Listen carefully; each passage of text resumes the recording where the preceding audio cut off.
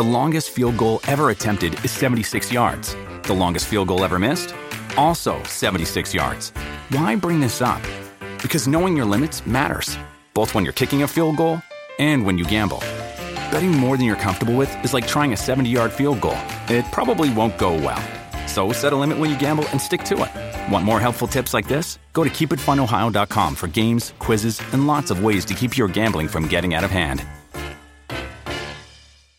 Welcome to Hail Varsity Radio, the voice of Husker Nation. Insight, opinion, expertise, with the biggest and best names talking Nebraska across the state. Join the show on Twitter at Hail Varsity and at Schmitz_radio. Call in at 402-466-ESPN or 1-800-825-5865. Here's Chris Schmitz. Thanks for hanging out. Welcome into Wednesday. It's Hail Varsity Radio, presented by the Nebraska Lottery. Chris Schmidt, Elijah Herbal. Hope you're doing all right, man. We got a ton to talk about here with Scott Docterman's story out of The Athletic.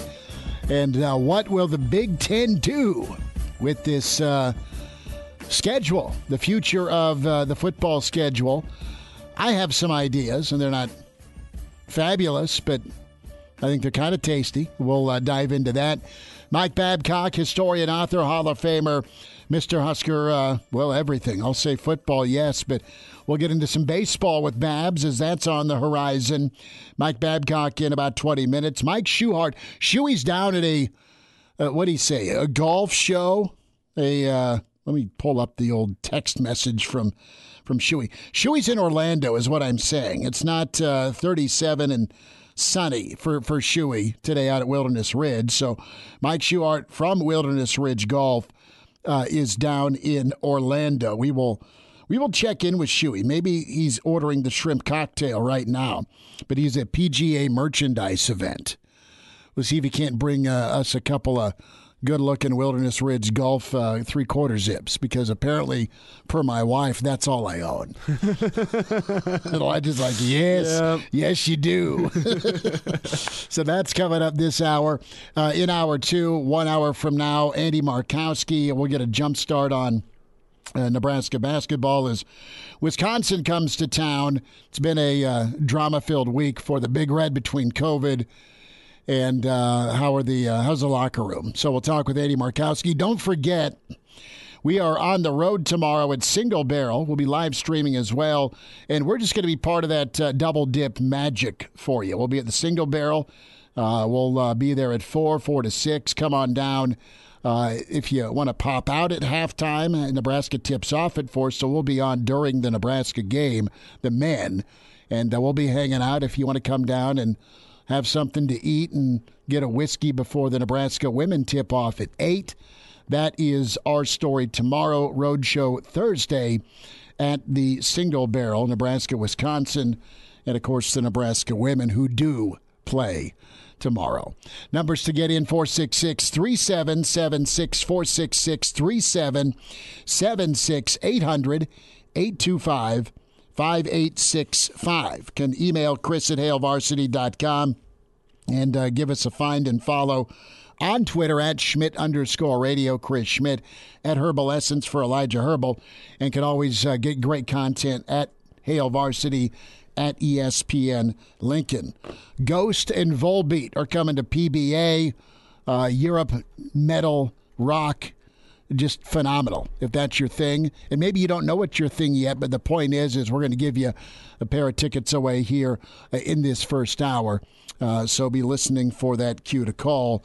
The cue to call is Elijah air guitaring, quite frankly. So let's talk schedule, Elijah, and this coming out with The Athletic.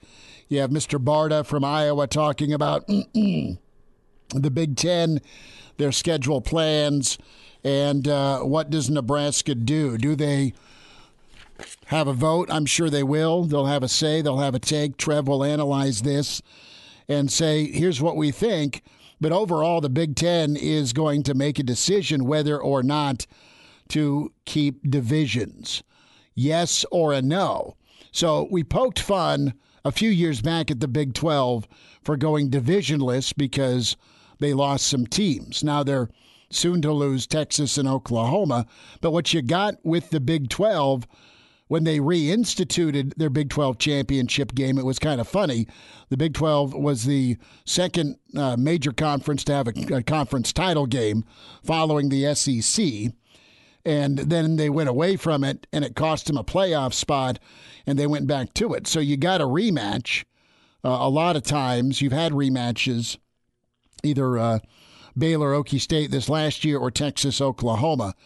But so what?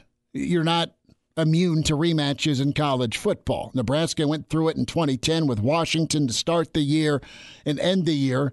Weirdly, in the Holiday Bowl. You've seen it twice now in the national championship game, 2 times in the last 5 years with Georgia, Bama. And what's that say? Oh, yeah, the SEC, more times than not, has been the only conference to get 2 teams in the college football playoff. Big Ten's been good about usually getting one. The ACC has had Clemson. Notre Dame's found their way in. Pac-12 has been once. Oklahoma's been the representative from the Big 12. As the Big Ten examines the future and TV rights and the next round of payouts in 2023, what's going to give the conference the best bang for their buck? What's going to bring the most money in? And ultimately, if you zoom out to 6 or 8 or 12 playoff teams, whatever number they decide, you're going to need to have people positioned. And the way it's set up right now, the Big Ten is so tough that you end up eating your own. And I go back to these examples. The West may have not won a Big Ten championship yet. You've had Northwestern represented. You've had Michigan State represented back when it was the Leaders and Legends, or the other side. You always have Wisconsin in there, it seems like, and Minnesota's knocked on the door. Nebraska needs to start being Nebraska, okay, to be back there. They've been once in their existence. But you've had a Big Ten West team really drill the Big Ten's second-place team or alternative option for a second team in the college football playoff. And it's been Iowa or it's been Minnesota. You've had really good football teams at Michigan or at Penn State or even Ohio State. And they'll make a trip to Iowa City, or they'll make a trip to Minneapolis. Hell, Michigan State, the year they went to the playoff, their only loss was in Lincoln to a sub-500 Mike Riley squad in that memorable 39-38 thriller, the 2-minute drill by Tommy Armstrong. The West may not have won, but the West is sabotaged, and why not just set it up where you're going to get a regular season matchup between Michigan and Ohio State and Michigan and Penn State? You're going to get some of the same big dogs, and you're going to eliminate potentially that 9th conference game and go back to 8. So what do you do if you're Nebraska? What do you want if you're a Nebraska fan? You're going to have 3 main dance partners, and then you're just going to kind of go home and away, I would think, through the rest of the schedule. And do you sacrifice? And my vote is yes. My vote is yes. I don't need to see Nebraska, Maryland. I don't need to see Nebraska, Indiana that often. You haven't anyway. I don't need to see Nebraska and Rutgers. I just don't.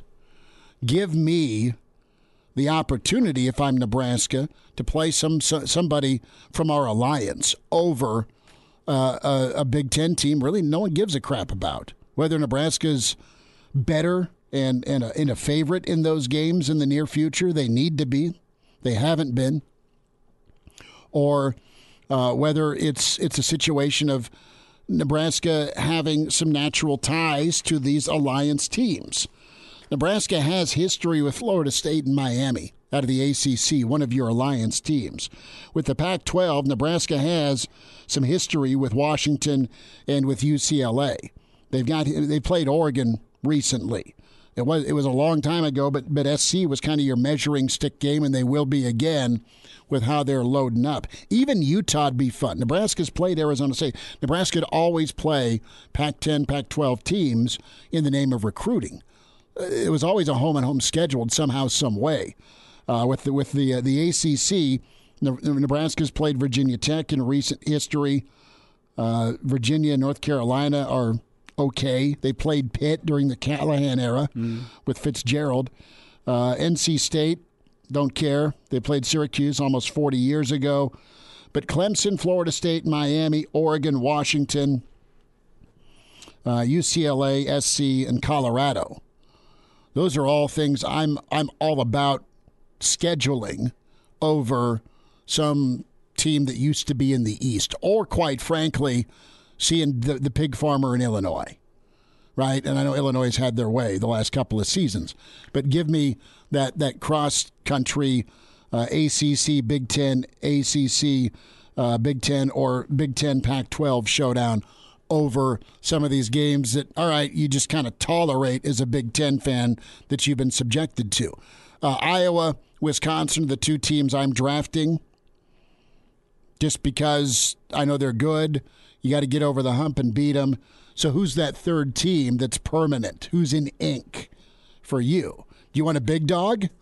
Because of TV ratings, you're likely going to get scheduled to see a Michigan or an Ohio State or a Penn State or a Michigan State if you're Nebraska because of your brand, not because you've been winning. But Nebraska still, because of their brand, is in this conversation. They're still eyeballs for TV sets. And with these three teams that would be the locked-in matchups every single year, I want 3 games that are drivable for Nebraska fans. 3 games that Nebraska fans can, I know it's not the Big 8, the Big 12 anymore, but I want 3 games that Nebraska fans can actually travel to in force every single year. So that would be Iowa, Wisconsin, and then either Minnesota or Northwestern.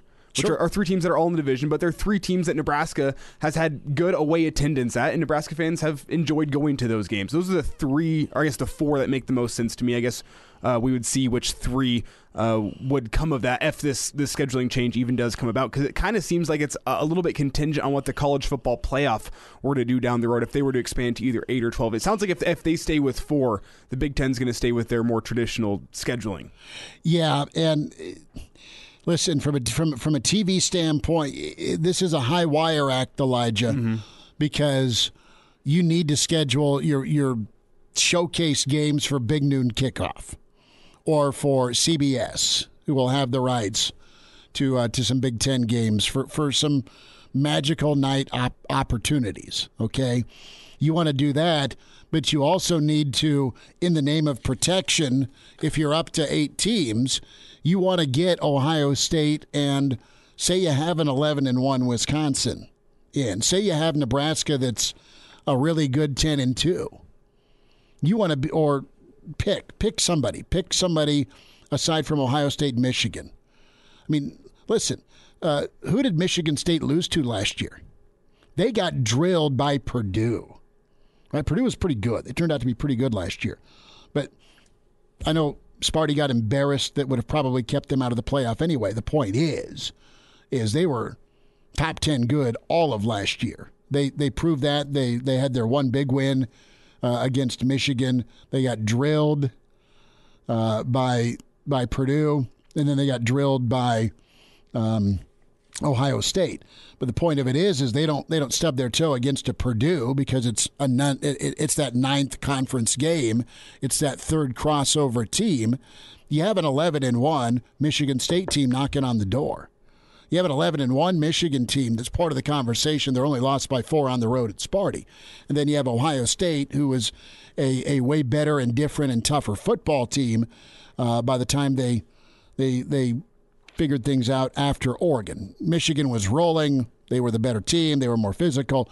But Ohio State was still really darn good with an 11-2 season this year. Well, and let's also discuss the aspect here that one of the bigger parts of this is to be cutting the conference slate from 9 games to 8 games as a part of it. Because the SEC's at 8. Because nobody else really in the country has followed. I think the Big Ten thought more conferences would follow and go for the 9-game slate, but look at how it affects teams. Ohio State stubbed their toe early in the season against Oregon, against a non-conference opponent in that non-conference slate, but it's early in the year, and they were able to rebound and come back and still be in the college football playoff talk all year long because people went, it was an early loss. It was an early loss. And you can get back to that with this ACC Pac-12 alliance, where if you stub your toe against that team, it's okay because you still have a full 8-game conference slate to make things right. Well, and quite honestly, it's head-to-head. Push comes to shove with this alliance. If it comes down to a team out of the Big Ten getting a second team or an ACC team getting a second team or a Pac-12 team getting in, you'll have head-to-head options. Mm-hmm. And listen, you'll have a measuring stick for how good each conference is, essentially. What you're going to have to do is balance this. You're going to have to probably schedule, if you're Ohio State, one game against Wisconsin, Iowa, Minnesota, Nebraska from a brand TV standpoint. You're going to still keep 2 out of your 3 big dogs between you're going to always keep Ohio State, Michigan. But if you're Ohio State, you're probably still going to get Michigan State or Penn State, one of the two. And then with this alliance, Ohio State's going to probably get paired. I don't know if they're going to ask for Clemson and Michigan and Penn State and on the road at Iowa all in the same year. But that's how it's going to work out a lot of cases. And if you're Nebraska here, take Wisconsin, take Iowa. I like your drivable take. I think Minnesota makes sense. That's kind of been the death triangle to end November anyway. But I'm Nebraska.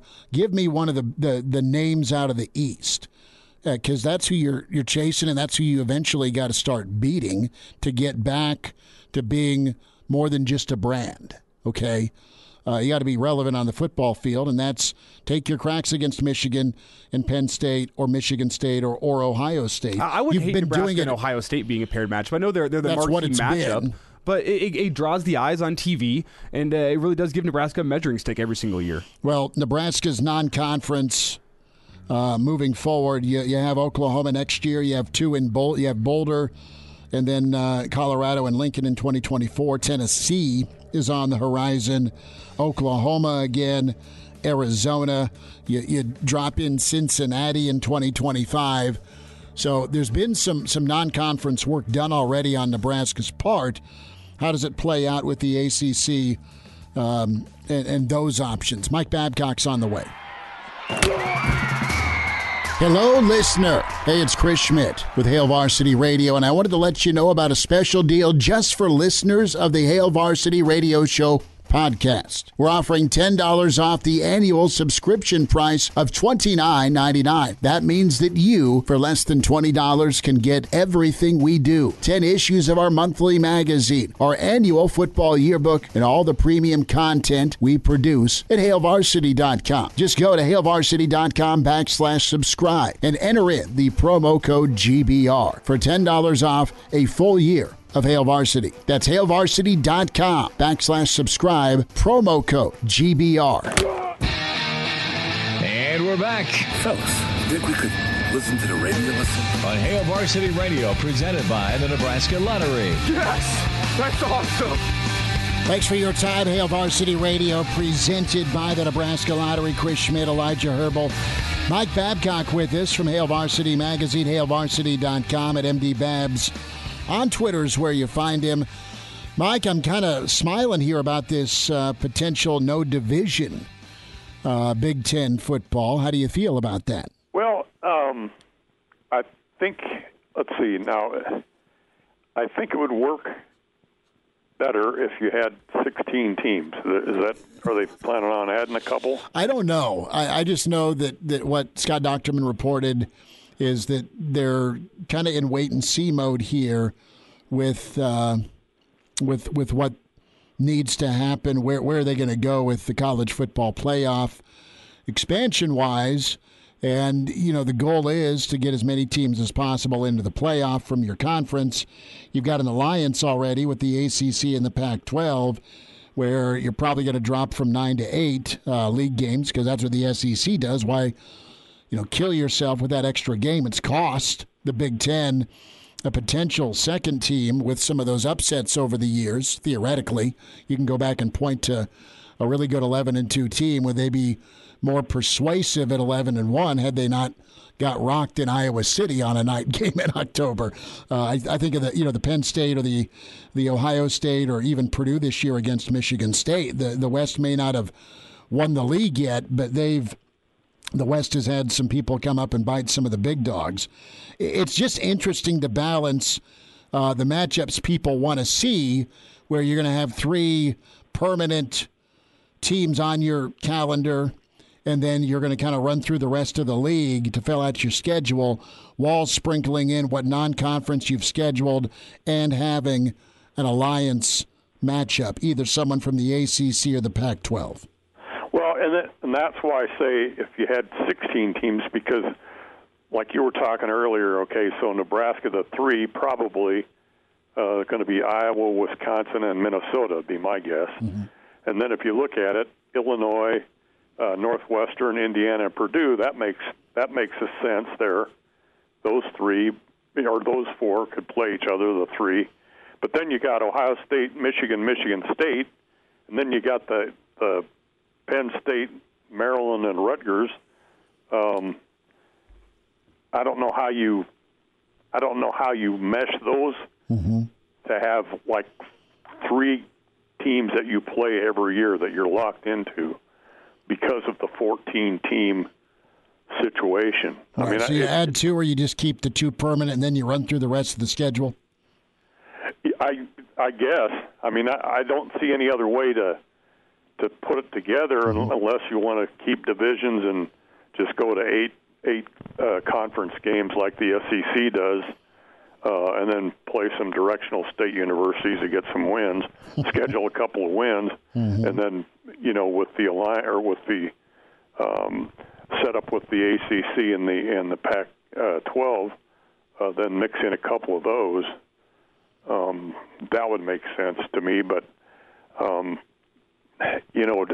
dumping the two divisions when you have 14 just doesn't, and you want to play three teams every year, just doesn't. I don't know how that works out. I don't know how you put it together.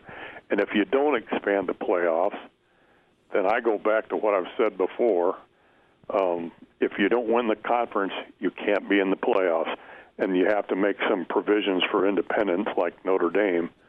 But I just don't think that with only 4 teams in the playoffs that you could have 2 teams from one conference in those playoffs. It just doesn't make sense to me. I mean, what's the logic behind it? I know they say, well, we got to get the best teams in the playoffs, but it's all opinion. I mean, it's and if you take the conference champion, there's no opinion involved in that.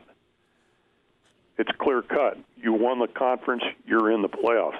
If it's a tough conference, so be it. That's your decision to be in that conference, and it's probably a positive if it's a tough conference. Probably helps you in recruiting and a lot of exposure or whatever. But when you get to the playoffs, and I know how the playoffs went this year. Obviously, Alabama and Georgia were the best 2 teams in the country. I don't dispute that. But the unfortunate part of it is I don't think one of them should have been in there, only the team that won the conference, and that would have been Alabama. Michigan's echoing your thoughts. Yeah, well, you don't get a second chance, I don't think. That's the thing. What's the purpose of the conferences then? Let's just play a bunch of games, and then we'll have this committee pick the 4 that should be in the playoffs. I mean, winning your conference needs to mean something in the playoff situation, and you've only got 4 spots available. And maybe you have to win your conference to be in there. Maybe Notre Dame has to make a decision, or whatever. I guess it does create a problem with the service academies too, but I just think that you have to win your conference to be in a limited playoff the way it is set up right now. Well, you're going to get playoff expansion. I just don't know if that turns out to be 6 or 8 or more. Probably 6 or 8. Notre Dame right now gets to moonlight with the ACC to fill out their schedule. I would love to have them as part, and they play a tough schedule anyway. I mean, they're already taking on, it feels like, half the Big Ten and half the Pac-12 anyway, and then occasionally an SEC team or someone from the Big 12. But I'd love to have Notre Dame as part of that alliance option. I'd love to see Nebraska Notre Dame again. I'd love to see Ohio State Notre Dame. Back in the day, that first or second week of September, you'd always have Michigan Notre Dame kicking things off. It was a lot of fun. Yeah. There's a lot to be said for that. And again, if we're just going to have 4 teams and whatever, I mean, winning a conference championship has to mean something beyond just, okay, now we're going to put you in in the pool with the committee and let the committee decide. And I know that they do their due diligence and everything in making those decisions, but it's only a handful of people that are making those decisions. And it's I just would like to have not a lot of people making those decisions. The decisions should be made on the field within your conference of who's going to represent your conference. Now, like you said, if you expand it to 8 teams, because I think you probably need to do that, because I don't think that it's a good idea. I don't think it's a good idea with the NFL either, that the team, the best team has 1 week off while everybody else plays, although the 2 teams that had the week off both got beat in the NFL playoffs. But I don't think that should be the case in any kind of playoff. So if you're going to expand it, go to 8. Everybody plays the number of games, or just start out with to get to that championship game. Yeah, Mike, I'm with you. Whenever you just look at the NFL playoffs, though, and the success of the division around it, it doesn't make any sense whenever you look at the diminishing college football playoff ratings to not expand it. And I'm with you. Get all the conference champions in there. It'll make the conference championship week more exciting whenever you know all the winners of these games are going to be punching their ticket to the college football playoff. And then you let the committee handle a few more at-large bids to send out, whether they expand it to 8 or 12. I think something needs to be done. Yeah, I think so too. But then the other problem that you get into is, where the bottom line here on all this stuff is show me the money. If you go to 8 teams in the playoffs, then do you reduce the regular season schedule? I mean, do you? Because right now you're set up. If you play a conference championship game, you could play 13 games before you even get to the playoffs, right? You could max out at the most you can get in is 15, right? I mean, think about your conference schedule, your non-conference, your conference title game, your first round of the playoff, your championship game. Yeah, which I think is probably too many.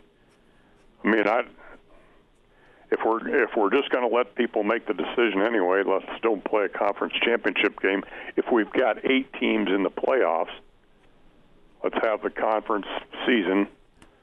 And then we'll let this decide what the 8 teams are that are going to be in the playoffs, and off they go. Because if Nebraska doesn't get in the playoffs, I'm sure that Nebraska doesn't want to reduce schedule. No, you can't take that home hit financially and then from the city economically. Mike, going to go to baseball here.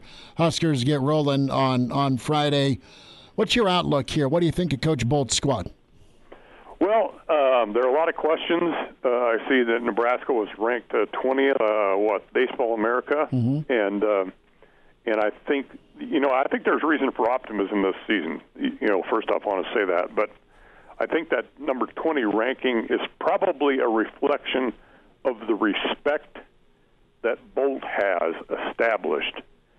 That he's here because you're looking at a lot of position players that need to be settled out. You basically probably structure the outfield because of the guys you lost. You lost most of your pitching staff. Shanneman's back. He was the 3rd starter most of the season, and then there's going to be competition for those 3 spots in the pitching. And you lose a guy like Schwellenbach, obviously a tremendously talented player, but you lost a lot of eyes as well. So I think it's going to be interesting, the competition starting right off, how they're going to, it's going to shake out. Max Anderson, a great player, a good place to start. Bryce Matthews has got experience. Cervantes has got experience at catcher. Cam Chick did DHing and then played some left field and can play the infield. So you got a lot of moving pieces. They got 14 freshmen, I think, or something like that. Gomes is back after missing with the injury last year. There's just a lot of things that need to fall into place. But again, the respect that Will Bolt has established in his coaching career, I think, is reflected in that ranking and the respect that Nebraska has. And then I think it's a great thing that Rob Childress is back as Director of Player Development. Just a tremendous guy and someone really significant to have on your staff. I can't believe that Texas A&M let him get away. But that's kind of it for me. It's going to be really interesting, I think, to see how things fit together and see what names we're not familiar with. There can be some emergence for sure. Mike Babcock is with us here. Christo could be one. Christo's going to be fun. I can't wait to watch him ball. Mike, we'll do this again, but always appreciate your time. Hey, thanks for having me. Hello, listener. This is Brandon Vogel, Managing Editor of Hail Varsity, and I wanted to let you know about a special deal just for listeners of the Hail Varsity Radio Show podcast. We're offering $10 off the annual subscription price of $29.99. That means that you, for less than $20, get everything we produce, 10 issues of our monthly magazine, our annual football yearbook, and all of the premium content we produce at HailVarsity.com. Just go to HailVarsity.com/subscribe and enter the promo code GBR for $10 off a full year of Hail Varsity. That's HailVarsity.com/subscribe, promo code GBR. And now, back to Hail Varsity Radio. 25 minutes away, Andy Markowski, Husker basketball standout, will be with us. Looking ahead to the return of Chucky. Whiskey is in town tomorrow. We head down to Orlando. Usually he's peering out from his office or the new clubhouse, or maybe even the ninth green, the 7-at-7 trick. What was it? What was that trick in Happy Gilmore? The ninth green at 9? I think so. Ninth green at 9. Shuey, did you ever pull the ninth green at 9 trick on anybody, or did it happen to you? No, I haven't. I can safely say that hadn't happened to me, or I haven't pulled on anybody. But not yet, anyway. Shuey, you're down in Orlando, Wilderness Ridge Golf, Mike Schuhart, a road trip for Shuey. Tell the folks what you're doing. Yeah, we're down at the National PGA Merchandise Show, so it's a lot of stuff happening. So a lot of your companies, basically, we have a huge show. All the companies get here. You get to go see what it is. You can do ordering.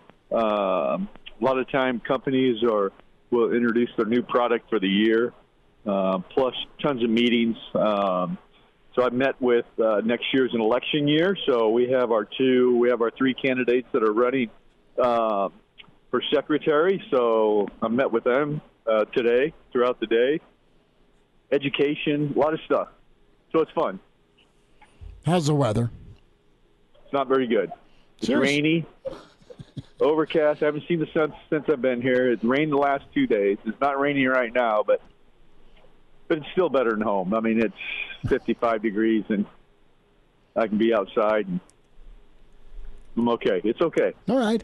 Well, hey, it sounds like you're juggling, man, and it's awesome that you're taking a few minutes for us, and we appreciate that. And I want to dive into some thoughts here with Nebraska football, Shuey. Get your take on this and some thoughts on scheduling here when we bring it up, because the Big Ten is considering getting rid of divisions. What's your reaction to that?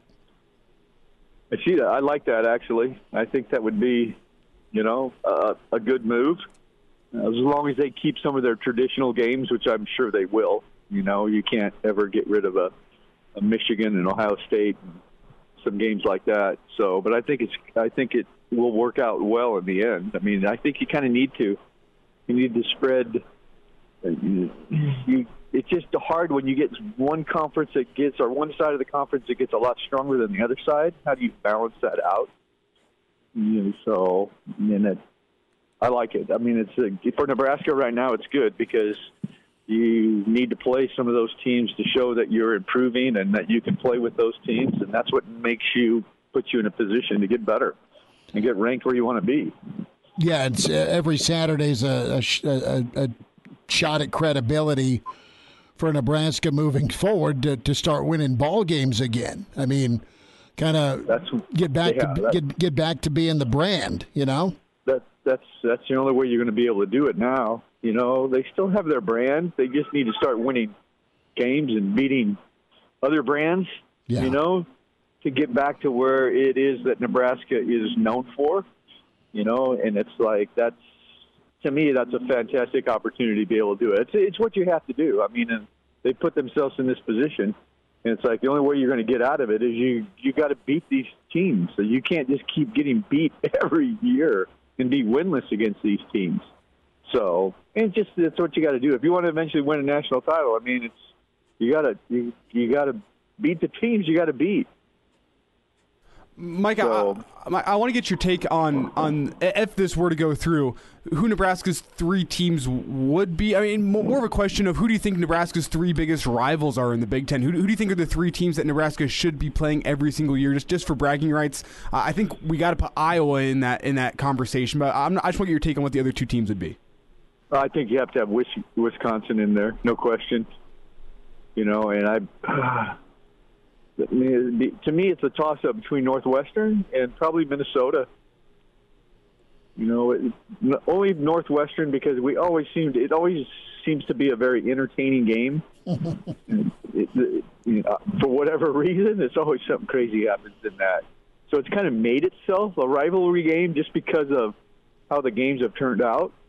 You know, and Wisconsin, that's just a team that you have to beat. I mean, they've put themselves in a position to be the leader in that division, so it's like you have to beat that team if you want to get there. And then Iowa, too. Iowa's got to be a natural kind of rival. I think Iowa's rivalry against us is a little greater than ours for them, how we look at them. But well, I'm sad that you didn't say you want to see Maryland every year because I know you like crab cakes. But I get it. I get it. The other thought, too, with this story is trading that 9th conference game for a more juicy matchup with your alliance partner, ACC or Pac-12, and give me Nebraska versus the U. And I know that's not necessarily a winnable game, but I'd rather see that opportunity than Nebraska versus Maryland or Nebraska versus Rutgers. No question. I mean, and again, like I said, I mean, you can't be afraid of that. You have to have that. You got to relish that. Because if you can accomplish those things, then you pretty much know where it's going to put you. I mean, that's one of the nice things about being in the conference is that you're pretty much, if you can run out the conference and be undefeated, you are going to be in the title game, no question. That's just the way that it is. So it's like, you know, what a great opportunity to be in. You know, it's not easy to do by any means, but what a great position to be in and kind of know what you have to do to be able to get where you want to get. Now you just got to take care of your business. Well, and got to protect your teams too, and you'll have a chance for the Big Ten title game to have an assurance that the winner gets in and maybe second place gets in or third place gets in. You know, if they expand this playoff to 8 or more. No question. I mean, that's the exciting thing about being in the conference is that if they expand the playoffs, you know you're going to get one team in for sure, and most likely you're going to get at least 2. Sure. So it's like going into the season, 2 teams are going to make it into the playoffs. That's almost a guarantee. So it's like, and you know what you got to do to be able to get into the playoffs. Once you're in the playoffs, then anything can happen. Shuey, let's talk golf here. Got a couple of minutes. Mike Schuart, Wilderness Ridge Golf. Shuey's down in Orlando at the PGA show. And Dustin Johnson, Justin Thomas, Rory McIlroy looking to kind of up their game. Of those 3, who do you feel is ready to kind of explode for 2022? I ask that because Rory's been really good, but it's been a while since Rory's been kind of vintage Rory. That's who I'm looking at. You know, I get a little leery to say that because, you know, is he still hungry enough where he's at to want to get there? You know, majors. Because he's been around for a long time. He's not very old, but he's been around for a long time. So, you know, does he have left in the tank and in his head that he's going to commit to doing the things he needs to do to be able to get back to where he was at one time? I mean, that's who I'm thinking, because typically guys that go through a little bit of a downturn, then all of a sudden turn it back up if they're committed enough, which he typically is. So that's the guy I'm looking at. I mean, DJ's been consistent. Thomas is what Thomas is. So Rory's the guy I'm looking at. Shuey, we will catch up when you're back in the warm temperatures of Nebraska next week. Thanks for the time today. You bet. I'll try to bring some warm weather back. And now, back to Hail Varsity Radio. One final time this hour, Hail Varsity Radio. Get the podcast, subscribe. It doesn't cost you nothing. And give us a rating, good, bad, or ugly. Want to hear from you. Spotify, iTunes, Google Play. All those platforms. Find us, Hail Varsity Radio daily. And all the on-demand stuff, all the interviews and segments, ESPNLincoln.com is where you can find the on-demand. The 2-minute drill. The SoundCloud is up by Elijah every day. ESPN Lincoln's Twitter feed at ESPN Lincoln. And, of course, the interview's also posted there. So we'll get you a chance here, a pair of tickets, 2 pairs of tickets to Ghost and Volbeat here in a moment. They're coming to PBA here in February. But we've talked about Gronk, and we've heard from Gronk, and we've spent time on Tom Brady, his future. He's just spending time with family. So what is up with Aaron Rodgers? What is he going to do? And you've had several quarterbacks who do work with ESPN sound off on what they would do. Matt Hasselbeck, of course, you see on the NFL pregame show with ESPN. There's life after, moving on from the one franchise you've been with, right? He went from Seattle to Indy. Eli Manning, his take is, and I can see Eli uttering this wearing, a Def Leppard tank top. Well, it's going to be worse anywhere else. So the old beer is half empty, Eli. I like what Kurt Warner said. He's like, let's go show him, right? Because Kurt did his incredible work with the Rams, kind of got ousted for Eli and the Giants, and then resurrected that Hall of Fame career and was incredible to get Arizona to a Super Bowl back in 2008. Orlovsky asked a good question, has it run its course? I think that's probably the answer I'd circle in Green Bay, just between the friction between him and the suits. It isn't the players, it isn't the locker room, it isn't the performance. Because he's winning 9, 10, 11, 12 ball games a year, 39 wins the last 3 seasons. So, where are the landing spots? Rich Gannon, why would you want to leave is his question. It comes down to power, who's calling the shots. If there is another destination, I stick in the NFC. I don't go to the AFC. Not Denver? No, not Denver. I mean, Denver would be fun, but it's a fun. What do your weapons look like? To me, there's a better buffet in New Orleans. Or give old Jerry a ring up. Trade Dak. See if Green Bay's interested in Dak, and what would Dallas be if they could get Aaron Rodgers? My question is it going to be a package deal of sorts with Davante Adams and Aaron Rodgers? Because, Green Bay is going to be coming into this next season with $45 million over the cap, which kind of fits perfectly with Davante's contract and Aaron Rodgers' contract. You can lose those two, and then you can kind of start to rebuild with other pieces around. So does that become a package deal, especially with Davante Adams entering free agency? Does Aaron ask for a trade and they work something together and say, hey, Davante's interested in going down to Dallas, and Aaron likes it down there too? I just threw that name out because I think of what you have in Dallas now. All you're missing's a quarterback that's won before. Dak has won. He's been good. Let's get you a pair of tickets, 2 pairs of tickets right now to Ghost and Volbeat. Start jamming, man. Air guitar it, headbang it. Slam that steering wheel, not with your forehead. Ghost and Volbeat, collar 4 and collar 5. Right now, a pair of seats to PBA in February. Ghost and Volbeat, collar 4. Caller 5 right now at 466-3776. 466-3776. Caller 4, caller 5 right now at Hail Varsity. Pardon the interruption, but I'd like to save you some money.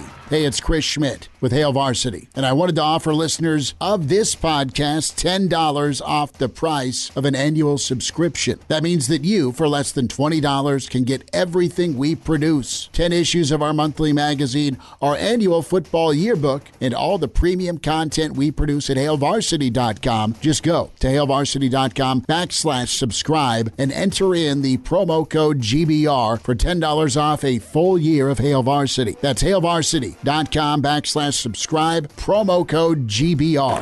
Welcome to Hail Varsity Radio, the voice of Husker Nation. Insight, opinion, expertise, with the biggest and best names talking Nebraska across the state. Join the show on Twitter at Hail Varsity and at Schmitz_radio. Call in at 402-466-ESPN or 1-800-825-5865. Here's Chris Schmitz.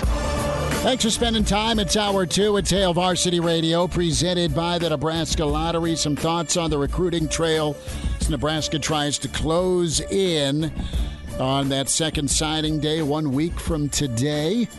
We'll go there next hour. How are the NFL draft gurus looking at quarterbacks with this past crop of QBs that have delivered and over-delivered in the postseason?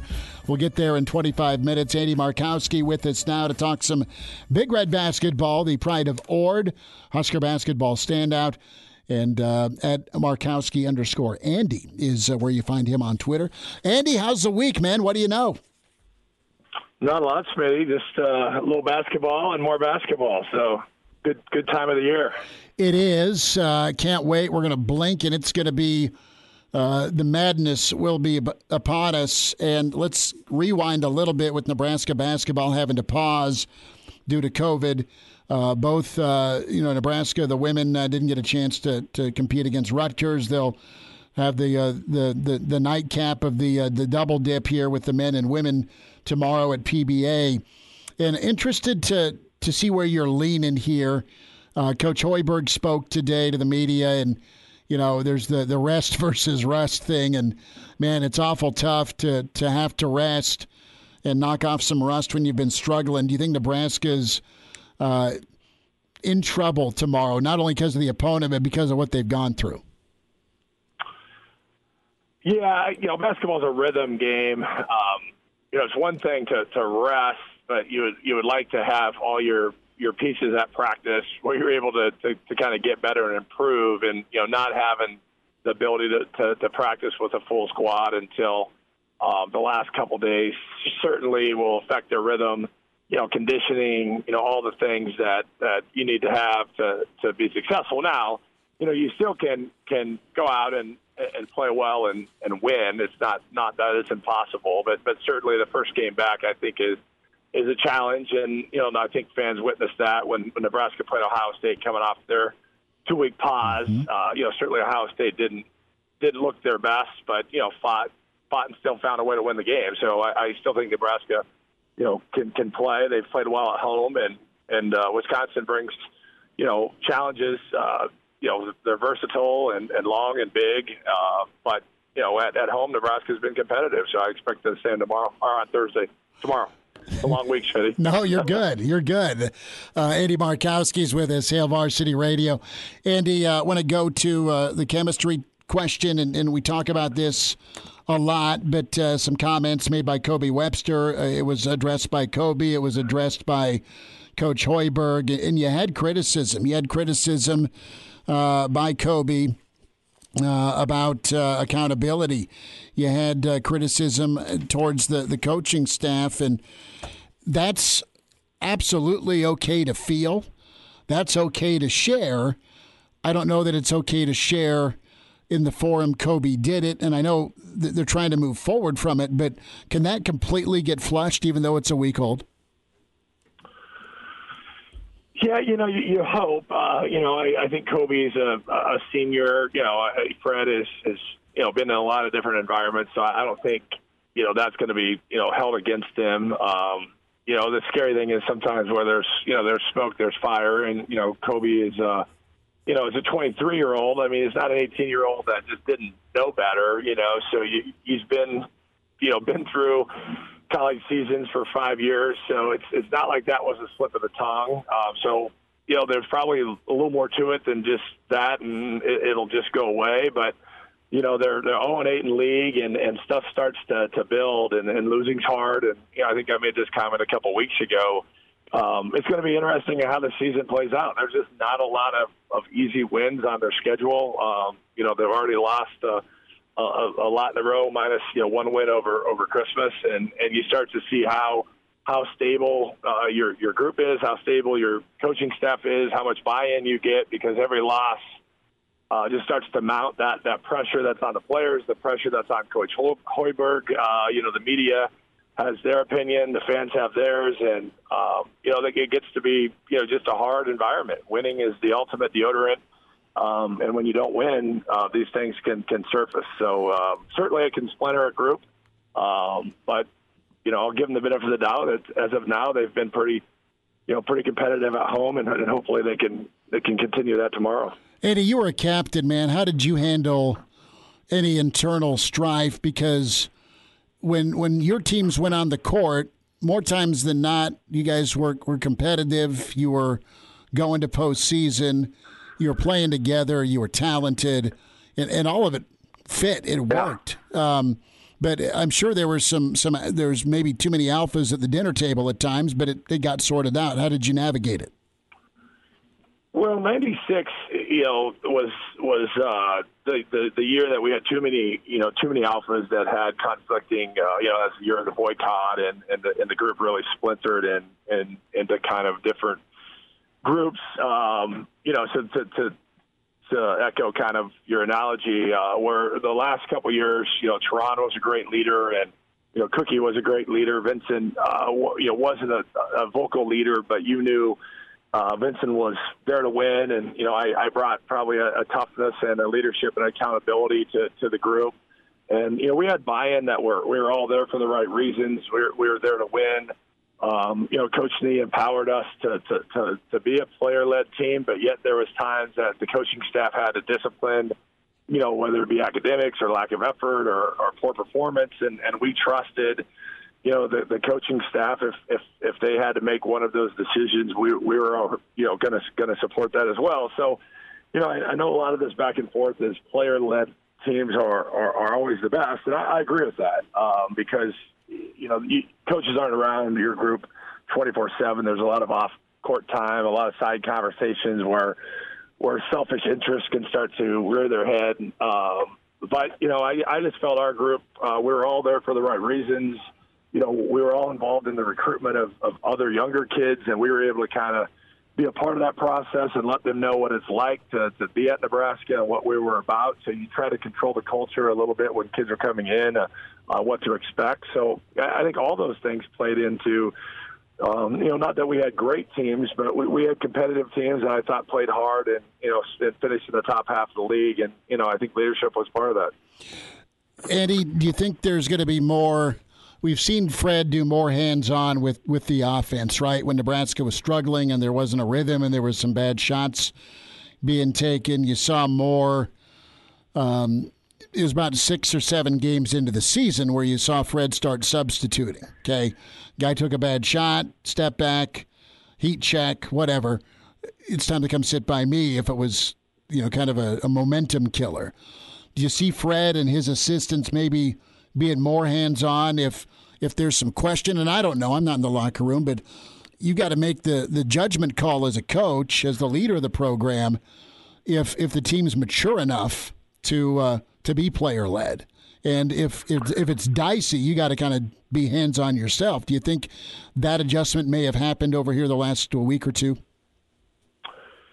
Well, I think bench is the ultimate, play hard, play better when you have to sit. I mean, that's the one thing coaches can control that hurts players. I think, my own opinion, I think Coach Hoiberg, might have underestimated, how talented this group was, and he let maybe some of those things slide early, thinking, hey, I don't want to, pull a shooter. I want him to play with this, extreme confidence, and we want to recruit kids to, sell them on how autonomous, you can play in his system, And, that didn't work, right? I mean, we all saw it.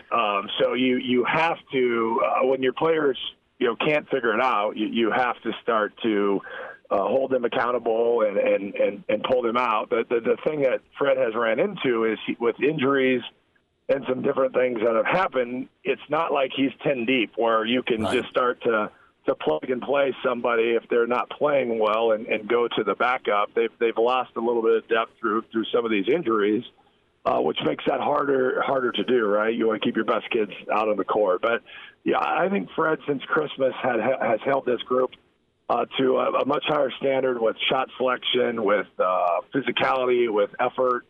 But, mid-season, was it too little, too late? And, could have they maybe got off to a better start and won some of those non-conference games?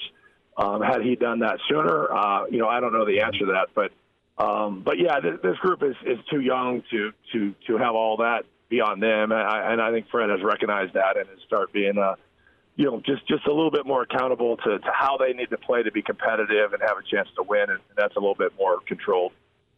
Yeah, I was going to ask you about that too little, too late comment, because you have seen some progress since Fred has put his fingerprints on the team a little bit more, if you'd like. But my question to you is, at what point do you worry about this team giving up on the season and just coming out and not showing up for games anymore? It hasn't been a problem as they've been keeping it close with a lot of the good teams they've been playing. There's been the occasional blowout, but at what point do you just worry this team's not even going to show up for games anymore? Yeah, I mean, that's the ultimate fear that, as a coach that you have, right, that your team, quits on you, starts to look in the transfer portal or starts to look at graduation or starts to look at the NBA. I mean, everybody is always going to have another option. It's miserable losing. I mean, no one likes to lose, right? Most of these kids have won in the environments that they were at in high school or where they transferred from. But that's, what Fred is paid, $5 million to do, is to coach and keep the group together and recruit kids that, want to be here and want to play for Nebraska. So you always have that risk, and losing, multiplies the risk of that happening. But, it's the coach's responsibility to keep messaging and tinkering and plugging kids in that want to play hard and want to compete regardless of the outcome. But that's my fear that come February that, this group could really splinter if they're not here for the right reasons. And, now you're looking at another complete rebuild. And, I think that puts the administration in a really hard spot. Or they keep getting better now that they have McGowan's back. The schedule gets easier. You have Northwestern, you have Iowa, you have Minnesota. I mean, you have some teams that certainly aren't in the top 15 like you've played up to this point. You have Rutgers again at home. So the schedule, shifts a little bit in their favor where it gets a little easier. And, maybe they start finding some wins, gains confidence, and the season plays out a little different than what maybe people think. Andy Markowski is with us. Andy, thought on the latest NBA mock draft. Went through the names, a few G League kids, a lot of Duke kids, and then there's Bryce McGowan in at number 31, projected to Orlando. What do you think of it at this point in the year with his name being up there? We knew he's been associated with the NBA because of his projection, his talent, his physical skills. But, his name keeps climbing on draft boards. Yeah, well, Bryce is, very talented. He's 19. If you look at the NBA, they're really looking at the second contract, which is in year 5, to be able to offer, kind of league max to get them, on their second contract when they're 24 to 30 years old, where you see the most progress and growth, physically, mentally. Bryce's ceiling is very high, as we've all seen. He can shoot it. He can handle it. He needs to get stronger. Everybody sees maybe the lack of lockout or lack of defense, and those things, come in time. So, he's very talented. He's had a huge impact in the Big Ten already as a freshman, which is hard to do. Speaks to the level of talent he has. I've kind of lost some of my NBA contacts, Jimmy Williams, Scott Howard, so I'm not in that circle as much, as those guys are now retired from kind of their NBA roles. So I don't have, some of that inside information anymore. But that doesn't surprise me. I think if he decides to go, he would be a draft pick. it probably makes sense for him to stay and keep improving. But then again, the NBA has always positioned themselves to take talent that they can develop over their first rookie contract, and, with the hopes that they have a star in their hands for the second contract. So a little different than the NFL, which needs immediate impact as a first, second, third, fourth rounder. The NBA does not draft that way. With the amount of veterans that stay on rosters, the young talent they draft tends to be down the road versus that immediate impact. Unless you're a top 10, top 12 lottery pick, they tend to have an impact, but the rest, everybody else needs to sit back and develop or go to the G League and develop, and just very different structure than what maybe fans see with NFL.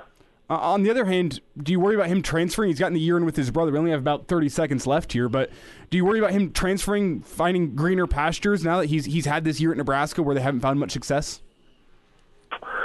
I think all that is a potential. Matt Painter, actually from Purdue, put a stat that looked at the amount of first rounders that have made it that transferred through college, and that percent is pretty low.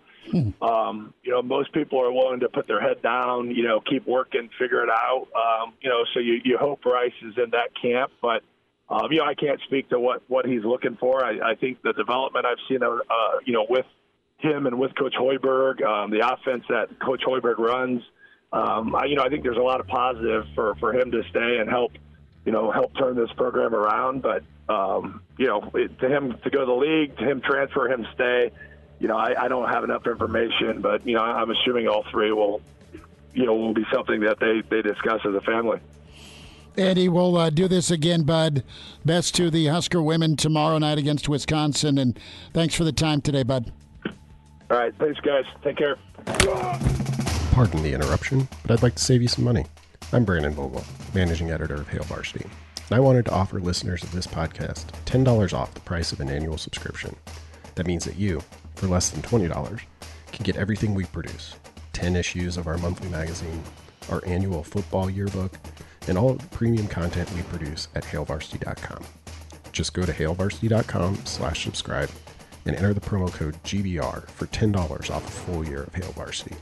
That's hailvarsity.com/subscribe, promo code GBR. Chime in 402-466-ESPN or email the show, Chris@hailvarsity.com. Just try me. Back to Hail Varsity Radio.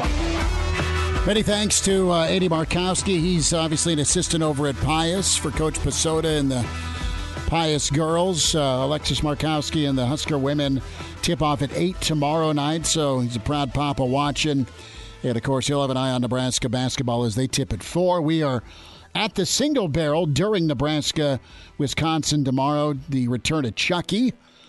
Chucky Hepburn is as good of a player as we've seen in a long time. Blessed to cover him in the state tournament here the last several years at Bell West, and he has been incredible as a freshman for Wisconsin.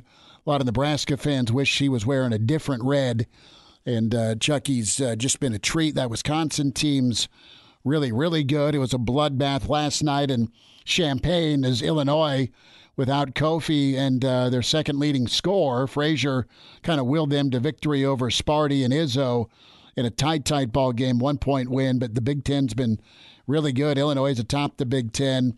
Maryland got off the mat briefly. Michigan needs to kind of find their rhythm, but it's really been Purdue and Wisconsin and Illinois and Michigan State this year in the Big Ten. So we can reset Nebraska football, the Big Ten overall. Scott Docterman's story about doing away with divisions. Do you like that idea as a Nebraska football fan and ultimately as a Big Ten football fan? Or do you want to keep the divisions? The fear is it doesn't matter. You're going to get hosed anyway with the scheduling. I don't think that will be the case with Trev Alberts. Got an email in, Chris@HailVarsity.com, reacting to our interview with Andy Markowski. We're talking about Fred Hoiberg and the topic of control, right? And culpability, accountability, teams that are player led from a leadership standpoint are always best We talked to a lot of coaches and former players, and they're always like that. It's easier said than done, though. It's got to be the right leadership, the right accountability, and clearly too much leadway was given to this group with the accountability standpoint, and the agendas have been overall. And Elijah, you asked the question here about Nebraska. How do they end the year? Do they knock the rust off, and are they competitive against a 2 or 3 seed tomorrow afternoon? That's the hope if you're a Nebraska fan. I think it's a lot to ask with A, who Wisconsin is, B, what they do to Nebraska usually, and that's just beat them, aside from the no-sit Sunday. And the other part of it is you're coming off this extended layoff where you've not practiced, and you need a lot from Trey McGowens. And last week was a big, big week for him from a conditioning standpoint to get that foot and just get your juice back. Well, if and Fred talked today about Trey as one of the COVID cases. So, I mean, he's been in isolation, which is no good. That really hurts trying to put a game plan together, let alone even be on the practice floor like Andy touched on. Back to the email. And Kent writes in, Fred's had a boneheaded plan, plain and simple. What Kent says is he expects an Alberts-type Frost renegotiation offer with Fred. And I think that's fair. I don't want to think about a world where Nebraska basketball loses out. Just because Northwestern and Iowa and Minnesota don't have a number next to their name doesn't mean they haven't beaten some people this year, and doesn't mean Nebraska can put 40 minutes of teamwork together. Nebraska may get 1 or 2 this year. Maybe I'm wrong. Maybe they get on a roll when they're not playing a ranked team, a better team, a smarter team. But honestly, I look at the schedule, and from a talent standpoint, Northwestern's been pretty competitive this year. Iowa has a guy that's supposed to go in the top 10 this year in the draft. And Iowa's, they got shooters, right? They play smart basketball. Minnesota, physical. They play smart basketball. Nebraska's biggest problem, aside from not hitting shots, has been their ability or want to play together. There's spurts of it, but it's agendas and doing the little things. It's not boxing out. It's not grabbing a rebound. It's not closing out. It's not communicating. And quite honestly, I don't know. You can say we're going to move forward. Well, do you have elephants in the locker room, or do you have guys that are willing to bury the hatchet? And quite honestly, when you get to this point of the year, and if you're sucking, I'm going to go get mine. That's a common response. Well, we're not going to. There's nothing to play for. Ooh, yay! Let's get a win or 2 in the Big Ten. We're not going to postseason. There's no dancing. We'll be watching the dance again. I'm going to go get mine and try and get some money. Period. That won't go away. It'll only grow and intensify. So this is key. This is so huge for Nebraska to come out with all this adversity. And they've been a team that's not handled adversity well. Plain and simple. There are some certain cases on the team where guys have handled adversity well. I think Trey McGowens is a guy that is absolutely stand up and can handle adversity, has handled adversity. He does the little things. He gives great effort on both sides of the ball. I think Derek Walker's the same.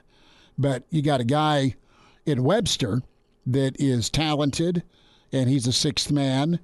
And from a decision-making standpoint, he's a guy that's really, quite honestly, and his role is to come in and be offensive, right? I mean, he's a scorer. He's good at it. But he has, at times, not been perfect, and that's okay, where he's one of the guys taking some questionable shots if they don't go in, right? I mean, so, you know, it's tough to hear him call others out when he's one of the guys that you could argue are taking some tough shots. Yeah, and maybe I hope everyone got together, COVID or not, and kumbaya'd and cleared the air, and I hope they're good. I hope they're good. And that's what I was just going to get into, is this final stretch of the season is going to say a lot about the character of this team and who the guys are all on the team.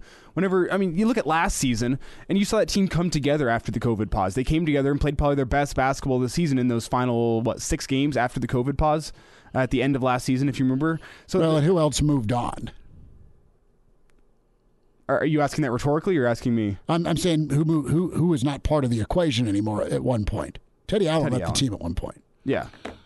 And this is, do you have another Teddy Allen or a Cam Mack on this team? Personality that's causing division. Or multiple. You could even ask, are there multiple? Yeah.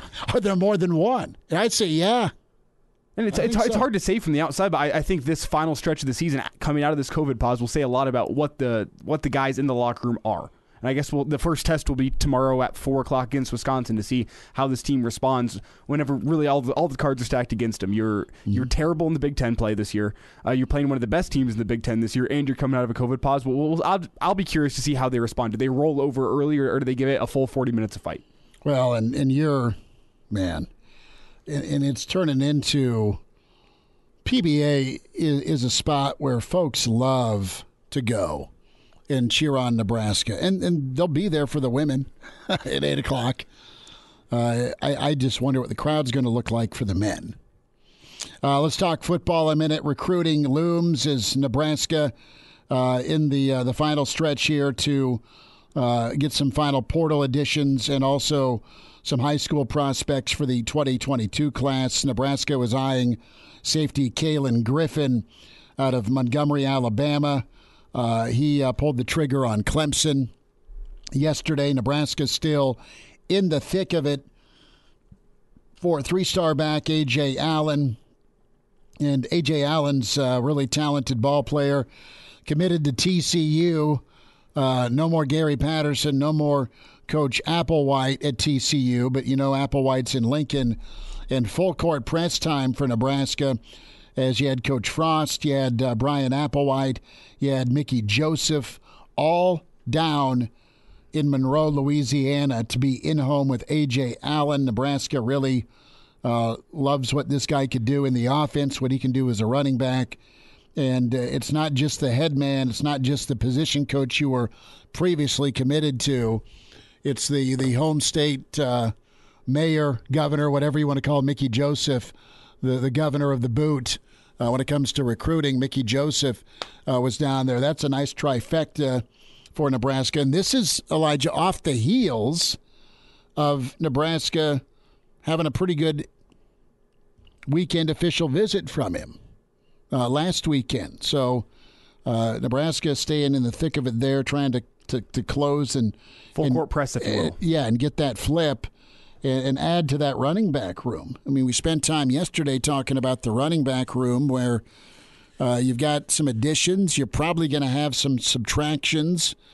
But above all, you've got to find a guy to lean on, a couple of guys to lean on. Oh, no, I'll stick with your first point. They got to find a guy to lean on. They need to find a guy that can come in and start and essentially be a 3-down back. And I know you can get him subbed out, and that's the way football is moving, of having really a two-headed monster at running back. But they got to find a guy, the guy, to play the running back position here in Nebraska. Well, let me ask you this. Do you think Ramir Johnson is the guy? He has the most experience. He really ran hard. He's fast, and he's shown up in big games when healthy. The question is his long-term health. Is he a co-number one this year with the additions you've brought in? We saw him turn more into a 3-down guy last season, but that would still need. I mean, he's not a short yardage guy. He's not a guy in the Big Ten is going to put his shoulder down and rumble forward for an extra 4 yards. That's not who he is, and I think Nebraska needs a guy like that to also be a 3-down back. Is it Gabe Ervin? Possibly. Is it Jock Ant? Possibly, but I don't think you're going to be wrong to be bringing in more talent just to come in and compete. A quick other note to make here. Just off the A.J. Allen topic, is we also had Brian Applewhite stop over in Texas today and offer a kid I think is really interesting in Trey Williams, who he's 6'2", 205, and what's interesting is they offered him in that Caleb Tanner defensive end position. Oh, good. Outside backer, edge rush. So he plays wide receiver and linebacker in high school, but he just plays with his hair on fire. I really liked what I saw from his film, and it's cool to see Applewhite already making some strides down in Dallas, where Nebraska has been pretty non-existent over the past couple of years. Well, think about it. I mean, Anthony Grant has got the full package here coming from JUCO. So you have him, you have Ramir Johnson, and the key thing here with Grant is he's here for spring, right? Sometimes you don't get JUCO till summer, and it's delay in learning and kind of getting situated and acclimated. You hope Gabe comes back from injury, and you really want to see some more molding go on with a guy like Yant because, I mean, Yant's a Big Ten-bodied back. So's Stepp, and he's still here. I mean, don't forget about him. A Jock Doc's on the way with Hail Varsity. Like what you hear, high-quality radio and podcast is part of what we do at Hail Varsity. Hey, it's Chris Schmidt with Hail Varsity Radio, and I wanted to offer listeners of the Hail Varsity Radio Show podcast $10 off the price of an annual subscription. That means that you, for less than $20, can get everything we produce. 10 issues of our monthly magazine, our annual football yearbook, and all the premium content we produce at HailVarsity.com. Just go to HailVarsity.com/subscribe and enter in the promo code GBR for $10 off a full year of Hail Varsity. That's HailVarsity.com/subscribe, promo code GBR. He's in his 30s, but sounds like he was born with a stogie in one hand and a brew in the other. Now, say my name. It's Schmitty on Hail Varsity Radio. I got the body of a taut, preteen Swedish boy. Back into it, it's Hail Varsity Radio, presented by the Nebraska Lottery. Time for a Jock Doc Wednesday. Dr. Ben Woodhead with Nebraska Orthopedic Center joins us. Dr. Ben, how are your free throws? Doing good so far. How about yourself? I'm probably a career 50% guy from the line. How about yourself? You're probably one of those... I might be north of 50%, but certainly south of 80%. Okay, so you're not quite 8 out of 10. Well, no. Watching the weekend of sports, you had some vicious hits in the NFL, but I think Grayson Allen would have been fined in the NFL and the NBA. He's been fined and suspended in the NBA for the hit job he put on Alex Caruso. Wow, what a play by a former Dookie, right? Gosh, he went down hard too, and so you could almost feel it as he did. Well, getting you caught up here, the Bucks and the Bulls. Grayson Allen, the chase down from around the world, as Grayson Allen and his reputation, as he didn't allow any easy basket in transition to bowl Alex Caruso. Caruso airborne, ripped out from the air, from behind by Allen. And now Caruso's set for surgery with a bum wrist. Dr. Ben, tell us here a little bit here about what Caruso's going through, and as you watched this injury occur, as you watched Caruso land, and it could have been very devastating. We're talking head injury. Wrist is what we're talking about with this flagrant 2 foul. Yeah, when you go down as hard as you do like that on the hardwood, all bets are off. You could hit your head. You could hit your shoulder, anywhere. And so not that the wrist is any less of an injury, but at some point, you do count your blessings for only having one type of injury in that situation. Now, it's hard to tell. He didn't have much of a deformity, at least looking at the video. And so there's a couple different bones in the wrist you can break, but he certainly did something severe enough to where he is undergoing surgery this week. And so a lot of that will depend on what they have to fix. Dr. Ben Woodhead is with us. Jock Doc Wednesday, Nebraska Orthopedic Center. We're talking Chicago Bull Alex Caruso. His injury after Grayson Allen's flagrant 2 foul. When I think of landing after being airborne, and I can only vicariously live, some of us don't get that high towards the rim. You land. Is it just how you land, or Dr. Ben, is it a lot of times putting your hands down to try and brace your fall where you can have the wrist injury? Yeah, so that's kind of the common classic type of way of breaking your wrist is they call it falling on an outstretched hand. And so as the weight is coming down and you put your hands out extended to basically catch yourself, that puts you in a position of risk for breaking your wrist. And so a lot of it is a combo of just the exact type of vector that you fall onto and the way that you actually hit your wrist that puts you at increased chances of basically breaking the wrist. And so that's a tremendous amount of force, especially from that amount of height coming down straight on your wrist to expect not to have an injury. 6 to 8 weeks is the surgery recovery time. Does that indicate to you, Dr. Ben, that this is a air quote normal wrist fracture versus something excessive? Because you can get pretty nasty with the wrist, can't you, when it comes to breakage? Absolutely. There's a lot of bones in the wrist, and so, for his sake, hopefully it's one of the bigger bones where you can essentially fix it with a plate and screws. And much of the rehab and the time frame is just waiting for the bones to heal, which usually takes about 6 weeks. So, as long as they fix that to where the bone is stable, after a couple weeks they can get him aggressive with rehab so he gets his motion back to where after a couple months he's hopefully able to start hitting the court again. Certainly can do conditioning during that time, but using it once he gets his motion, that's going to be the biggest goal. I'm not familiar if it's Caruso's shooting wrist or offhand, but if it is the shooting wrist, is this a concern? I mean, you can recover and you can get back to normal strength, but from a lingering issue or a tendonitis standpoint?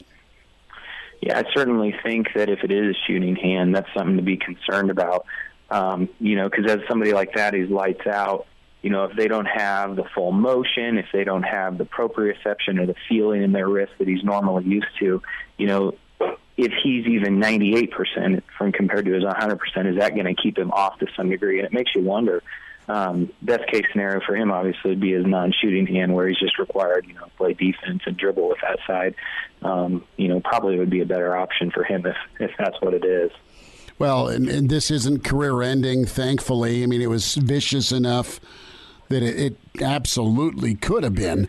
But what you don't want, Dr. Ben Woodhead, is this to be career-changing. You want Caruso to come back the same player, the same guy that is a freak athlete, a really good shooter, dynamic to the rim. You don't want him to have in the back of his mind any lack of confidence. Right, and somebody like that, that's always your biggest concern, is that is it going to change him? Is he going to be different after a situation like that? And you don't really know. However, as long as he heals and as long as he gets his motion back, mentally somebody like that, you would think that he'll at least be able to function at the high level that he was before as long as his body allows it. Dr. Ben Woodhead's with us, say Jock Doc Wednesday. Alex Caruso, the Chicago Bull, hammered on that flagrant 2 foul by Grayson Allen. Nebraska Orthopedic Center, a Jock Doc Wednesday. So you've got the walking wounded here with the Bulls, Lonzo Ball, Zach LaVine, Javonte Green. Now you add Caruso to the list here, and Chicago's had a pretty good season. Let's flip it around here to the NBA's rules, and Allen real quick here. Got about a minute left or so. The NBA's done a pretty good job of policing and enforcing, and this isn't 25, 30 years ago when you and I were growing up with Charles Oakley, the enforcer, or Bill Laimbeer. But, man, this kind of takes us back where we're talking about a guy having to get screws and a plate in his wrist potentially. I know. It's just not as common seeing the injuries like that. So, whether they'll actually do anything to enforce it anymore, it's hard to say. But it's something that they'll be watching for sure. Dr. Ben, is this a tough surgery? Is this a tough procedure on your guys' end? Generally not. As long as the bone is just displaced or it goes back together easily, it's a very common surgery that orthopedic surgeons fix, especially a hand and wrist surgeon. So this is a surgery that these guys are doing many times a week, and I would expect that that's the type of individual they'll have to do the surgery. So as long as it's a straightforward surgery, it'll be a straightforward rehab and a straightforward recovery. Well, Caruso not very appreciative of what Grayson Allen did. Dude just grabbed me out of the air. I don't know what else you can do about it. I'm just glad I didn't have any major scary injuries right away. So get better, Alex Caruso, Nebraska Orthopedic Center. A Jock Talk Wednesday in the Grayson Allen flagrant foul seen around the world over the weekend. Dr. Ben Woodhead with us. Dr. Ben, have an amazing weekend. Thanks for the time today. Absolutely. You too, Chris. Like what you hear? High-quality radio and podcasts are just part of what we do at Hail Varsity. I'm Brandon Vogel, managing editor. I wanted to offer listeners of the Hail Varsity Radio Show podcast $10 off the price of an annual subscription.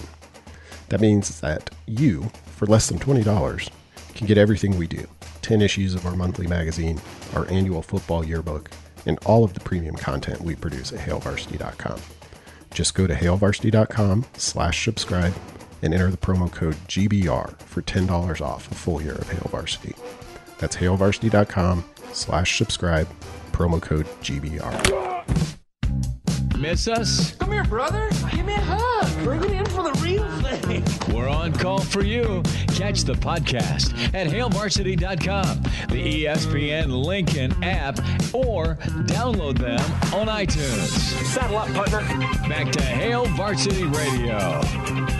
One final time on a Wednesday. Don't forget Road Show Thursday, Single Barrel inside the Graduate. We'll be catching Nebraska, Wisconsin. They tip while we're on. So, you know what? If you're not going to the ball game, swing on by the Single Barrel, have a beer or one of their 250 whiskeys, order a steak, settle in, watch a little Nebraska, Wisconsin, hang out, and then the nightcap, the Husker women take on Wisconsin at 8. So we're there 4 to 6. We'll also be StreamYarding on ESPN Lincoln's Facebook and Twitter handle, so check us there as well. And loaded show, Brandon Vogel with us from Hail Varsity. We'll get Burke's Best Bets, NFC, AFC Championship weekend. And Gary Barnett with us also. And then Steve Marek going to join us on site in the 5 o'clock hour. We'll talk some Nebraska baseball with him and get his thoughts on the Husker women. Plenty of spring to be topics for Husker football. Reminder about buckling up. Coaches make substitutions during the game to get the best player on the field. Getting behind the wheel after drinking also demands a substitution. Sober drivers are the only choice. A DUI costs more than you think. A message from the Nebraska Department of Highway Safety Office. Can email the show, Chris at hailvarsity.com. So what's your take here on Williams maybe to Wisconsin? The stud quarterback from Oklahoma was in the portal. I don't know that SC is going to pan out for him. I know that's been on the radar for him. But maybe Russell Wilson 2.0. Is that the pitch from Paul Chryst? He's getting a new offensive coordinator. Well, and you can look at it as well and say, hey, not only are you going to be coming in here and be our quarterback one, you're going to come in here with a guy who's got all Big Ten potential next season in Braylon Allen at running back. That guy's incredible. And he's going to be coming behind, running behind and being protected by a Wisconsin offensive line. And you have a Wisconsin defense that was stingy last season and returned some key pieces. I mean, if you're just looking at it in a sense of being able to come in and have success next season, makes a lot of sense for him to be going to a place like Wisconsin as opposed to, I think the other two options were USC and LSU that are high on his list. I mean, if you want to have success next season, if you want to make a run at the college football playoff next season, Wisconsin might be your best bet. Think about this. I mean, you're going to have more splash and wow at SC. Mm-hmm. You're going to have more splash and wow at LSU. But from a stability and a known quantity, you are for sure looking real hard at what you have on offense, around you on offense, meat and potatoes on that O-line, and what you're going to get from the defensive side of the ball. To echo your comments, it's a good pitch. It's a really good idea. Now, you don't necessarily want to see it if you're the rest of the Big Ten, because Wisconsin's been the mother of all one-dimensional programs. They've just been that good on the line with Allen to slam it down your throat. And their defense is crazy. Crazy good. So come see us Single Barrel tomorrow. 4 to 6, pull up a chair, watch Nebraska, Wisconsin. Get a drink. Coffee, water, whiskey, bourbon. Bill called in and just wanted to know what's wrong with staying at Oklahoma. Well, clearly, it's your coaching situation's different. First-year head coach. Bill's got a great question. Why not? You're the one who put the Twitter handle out that said, I'm leaving OU. Talk to you tomorrow at 4 from the Single Barrel. A Huda Media Production.